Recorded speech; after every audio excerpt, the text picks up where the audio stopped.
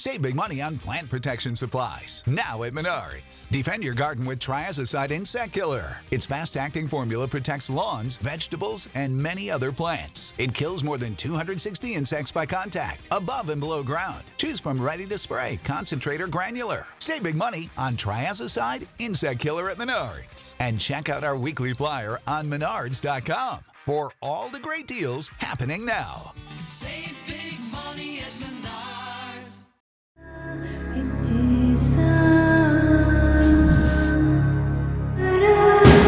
This is True Crime Psychology and Personality, where we discuss the pathology behind some of the most horrific crimes and those who committed them from a scientifically informed perspective. I'm Dr. Todd Grande.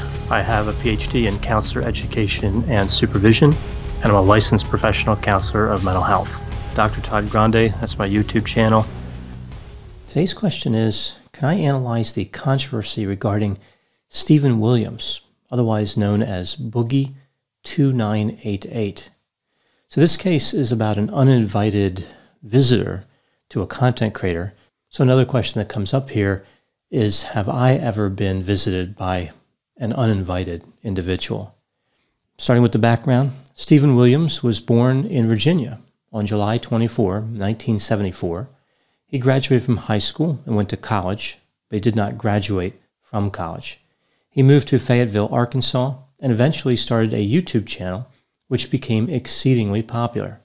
At the time of making this video, his YouTube channel has over 4.2 million subscribers, and it's viewed about 1.4 million times a month. It appears as though many of his videos are related to gaming in one way or another, although he does have a wide variety of topics. For example, there are videos that feature updates on his life, like what vehicle he has purchased.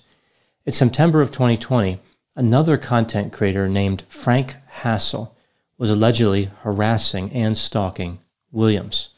Apparently, Frank Hassel believed that Williams had damaged his career as an influencer. So Frank Hassel and Williams, of course, both influencers. According to Williams, Hassel was threatening him mentally and physically, including threatening to come to his home and harm him. Williams said that on a prior occasion, he told Hassel that he would pull a gun on him if Hassel ever came to his home. Hassel was not welcome there. Hassel allegedly drove quite some distance to Fayetteville, Arkansas, where Williams lives, and started taking pictures. In a video posted by Williams, Hassel can be seen at his front door with a camera attached to his head. Hassel was making a number of impolite statements, calling Williams names and telling him to open fire, I guess a reference to the promise Williams made about producing a firearm. Williams opened his front door to confront Hassel. Williams was holding what appeared to be a revolver. It looked as though he was pointing it at Frank Hassel. Williams ordered Hassel to leave his property and communicated that he felt threatened. He told Hassel he would fire a warning shot in about 30 seconds if Hassel did not leave. Hassel invited Williams to fire the weapon now. Williams stepped forward out of his house and apparently fired a shot in the air. After this, Hassel left the property. Williams said that he reported the incident to the authorities. He did not know what would happen next. He wasn't sure if he would be arrested for firing what he referred to as a warning shot. He wasn't sure if Hassel would be arrested. He just didn't know what the outcome would be. So moving forward to May 7, 2021, a warrant is issued in Washington County, Arkansas, for the arrest of Williams for aggravated assault. Williams turned himself into the police on May 12, 2021. He was released about 3 hours later after posting bail. Felony information court documents indicate, quote, the defendant knowingly and under circumstances manifesting extreme indifference to the value of human life purposely displays a firearm in such a manner that creates a substantial danger of death or serious physical injury. The documents continued, quote, the defendant discharged a firearm into a residential neighborhood, thereby manifesting an extreme indifference to the value of human life and creating a substantial danger of death and physical injury against the peace and dignity of the state of Arkansas.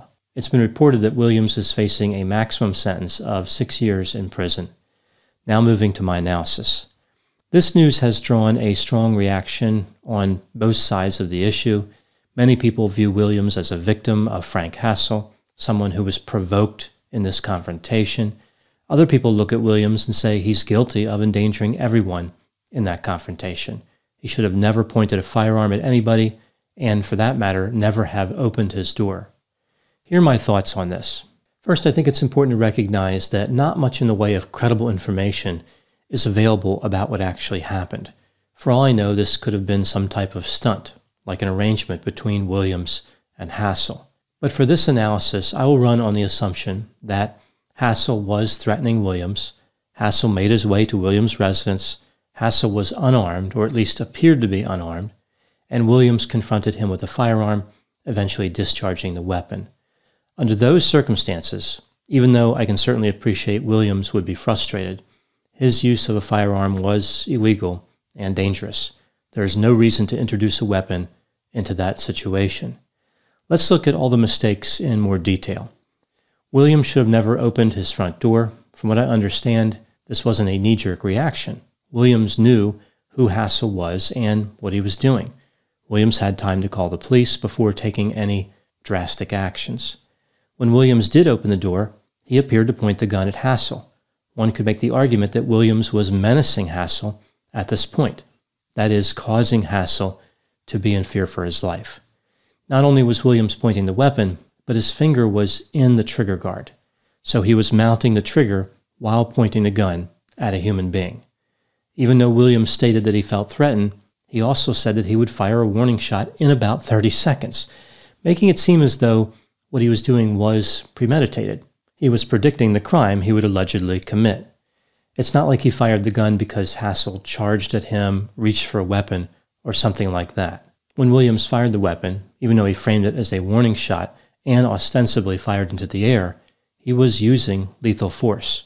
It may not have been directed at Hassel, but it could have killed someone.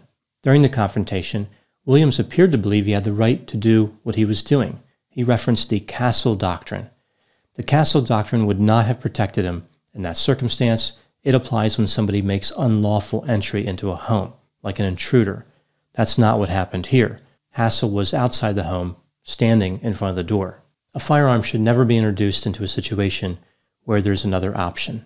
Williams had the option of staying in his house and calling the police. If Hassel had broken through the door of the house or something like that, that's a different story. But again, he was outside the house. Williams put his own life at risk as well through this behavior. He brought a weapon into a confrontation and made that weapon available to Hassel, like Hassel could have wrestled it away from him. It was clear that Williams didn't know how to handle the weapon. When putting this all together, when considering the evidence, it would appear that Williams is in some trouble. Although, again, who knows what the facts really are and what can actually be proven. Williams can certainly make the argument that Hassel's behavior was threatening and that Hassel initiated the confrontation. Maybe that will help Williams in negotiating some type of plea deal with the prosecutor. Even though Williams was charged with a felony, the outcome in most states for a situation like this would be a plea deal involving a misdemeanor conviction. I think the important lesson to take away from this case is to work diligently to control emotions. In the heat of the moment, it's easy to give in to a desire to be violent or aggressive, but the mistakes made in the heat of the moment can land somebody in prison for a long time. There's a lot of time for self-reflection after something terrible happens, but no way to go back in time and correct a behavior. It's easy to take insults personally. It's easy to interpret somebody on your property as threatening, especially when they're saying things like Hassel was saying. But the best move is to detach from any personal feelings and simply apply reason and logic to the situation. Now moving to my last question. Has somebody ever stopped by my house uninvited, like motivated by the fact that I am what is referred to as a social media influencer? The answer is yes. But before I talk about that, I think it's important to clarify that the situation that Stephen Williams was in with Frank Hassel was different than a fan coming by the residence. They were both content creators. So it wasn't a situation where somebody saw Williams on social media and decided to visit him kind of out of the blue. There was some pre-existing dispute between them, as I understand it. All right, so now moving back to the question. I believe a few people have stopped by my house over the last few years? Not many. I'm thinking like 3 or 4 in total. The reason I say I believe is because I'm not actually sure. I don't go out and try to interview them or anything. There have been people like out on the sidewalk who pull up in a car and take pictures or video. They may have no idea that I'm on social media. They may just be randomly video recording my house. Seems unlikely to me, but who knows? In one instance, there was someone who knocked on the door who I didn't recognize, like they drove up and parked in front of my house, walked up and knocked on the door. They got back in the car and left. They weren't knocking on every door, just mine. But for all I know, that could have been someone who was lost and just felt the need to stop by my house. Again, I don't ask them any questions. At the time making this video, I'm only aware of one unexpected visit where I'm fairly certain the motivation for the visit was based on me being an influencer. This happened in early May of 2021. So again, at the time making this video, that would just be a few days ago. Here's what happened. It was in the afternoon. I had just finished what I call the day shift. So my day is broken up in 2 parts, a day shift and a night shift. My wife and I were downstairs, and I saw this guy walking up to the door through the front window. I thought he might have been a friend of one of my sons. So my wife answered the door. Normally, of course, we would not answer if we didn't know who was at the door. The guy asked my wife for directions to a pizza place that was about 2 minutes away, right next to the neighborhood where I live. He claimed that even though his phone was working, his GPS magically stopped working. So he was just driving to this pizza place, and all of a sudden, the GPS stopped functioning. So he randomly stopped by my house to ask for directions to this restaurant. As my wife was giving him the directions, which were very simple, again, it was right next to the neighborhood, he wanted her to write them down. So she did. She gave him the directions, and he said, "What's your name?" and then asked if he could bring a slice of pizza back to our residence. She declined his generous and overtly creepy offer. He said thanks, and he walked back to his car. He was driving a mid-sized sedan, and it looked like he had another occupant in the back seat of his vehicle. So why do I think this guy wasn't actually lost? Why do I think he stopped by simply out of curiosity? Well, there are a few reasons. My house is on a dead-end street in the middle of a huge neighborhood. There is no easy way in or out. The quickest way from the main road to my house involves passing at least 15 other houses. The residents of those houses probably know how to get to that pizza place as well. Most of the ways coming into the neighborhood to get to my house would actually involve passing about 40 or 50 houses, because there are many different ways to get into the neighborhood, but many of those entrances are a great distance from where I live. The guy had parked on the other side of my street, and my neighbor's garage door was open. So it was strange that he would park right next to their house, yet walk all the way across the street and across my front yard to my house to ask for directions. His mannerisms were creepy, like perhaps he was socially awkward or trying to appear socially awkward. Even though he was wearing a mask, which is customary during these coronavirus times, when he walked away, he took it off, and I could see a strange smile on his face. That only added to the creepiness level. When he walked back to his vehicle, he kind of turned around, and that's when I saw that smile. He looked at the house for a few seconds. Did he really have fond memories of just getting directions from some random residents a few seconds before? That seems like a pretty low bar for forming a nostalgic image. So, again, that just looks suspicious. The last part that convinced me that this was not a guy simply looking for directions is that my wife and I left the house right after he did, because we were going to the hardware store to buy material for a podcast studio which is being built in the basement. We drove right by the pizza shop. His vehicle was not there. Now, I could be completely wrong about this. Maybe this guy really did have a GPS failure. He wandered around the neighborhood and just liked the way that my house looked. He's like looking at the house thinking, that's the type of house where somebody would know directions. And after getting directions in writing, he changed his mind about the pizza. So I guess all the stress of the GPS failure and then getting the directions just made him lose his appetite. Even though that was kind of a bizarre experience, most people who do something like that are not dangerous. There was never any hint of a threat rather just someone who, again, I think was curious. I think the lesson here could be it's important to be mindful about security, especially with a social media presence that may encourage a very small number of people to take that extra step and drop by uninvited and unexpected.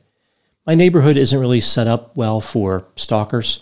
My street is narrow, so when people park on both sides of the street, it's hard for cars to get through. I don't think that making a provision for stalker parking was really a priority for the developers who built the neighborhood. They could not have foreseen that. When this neighborhood was built, the internet wasn't even a thing. The reality is that the only thing here at my house is a guy reading articles on a computer and sitting in front of a camera. It's not nearly as interesting as other potential destinations. This has been True Crime Psychology and Personality from Ars Longa Media. This content is for educational and entertainment purposes only. Ars Longa Vita Brevis.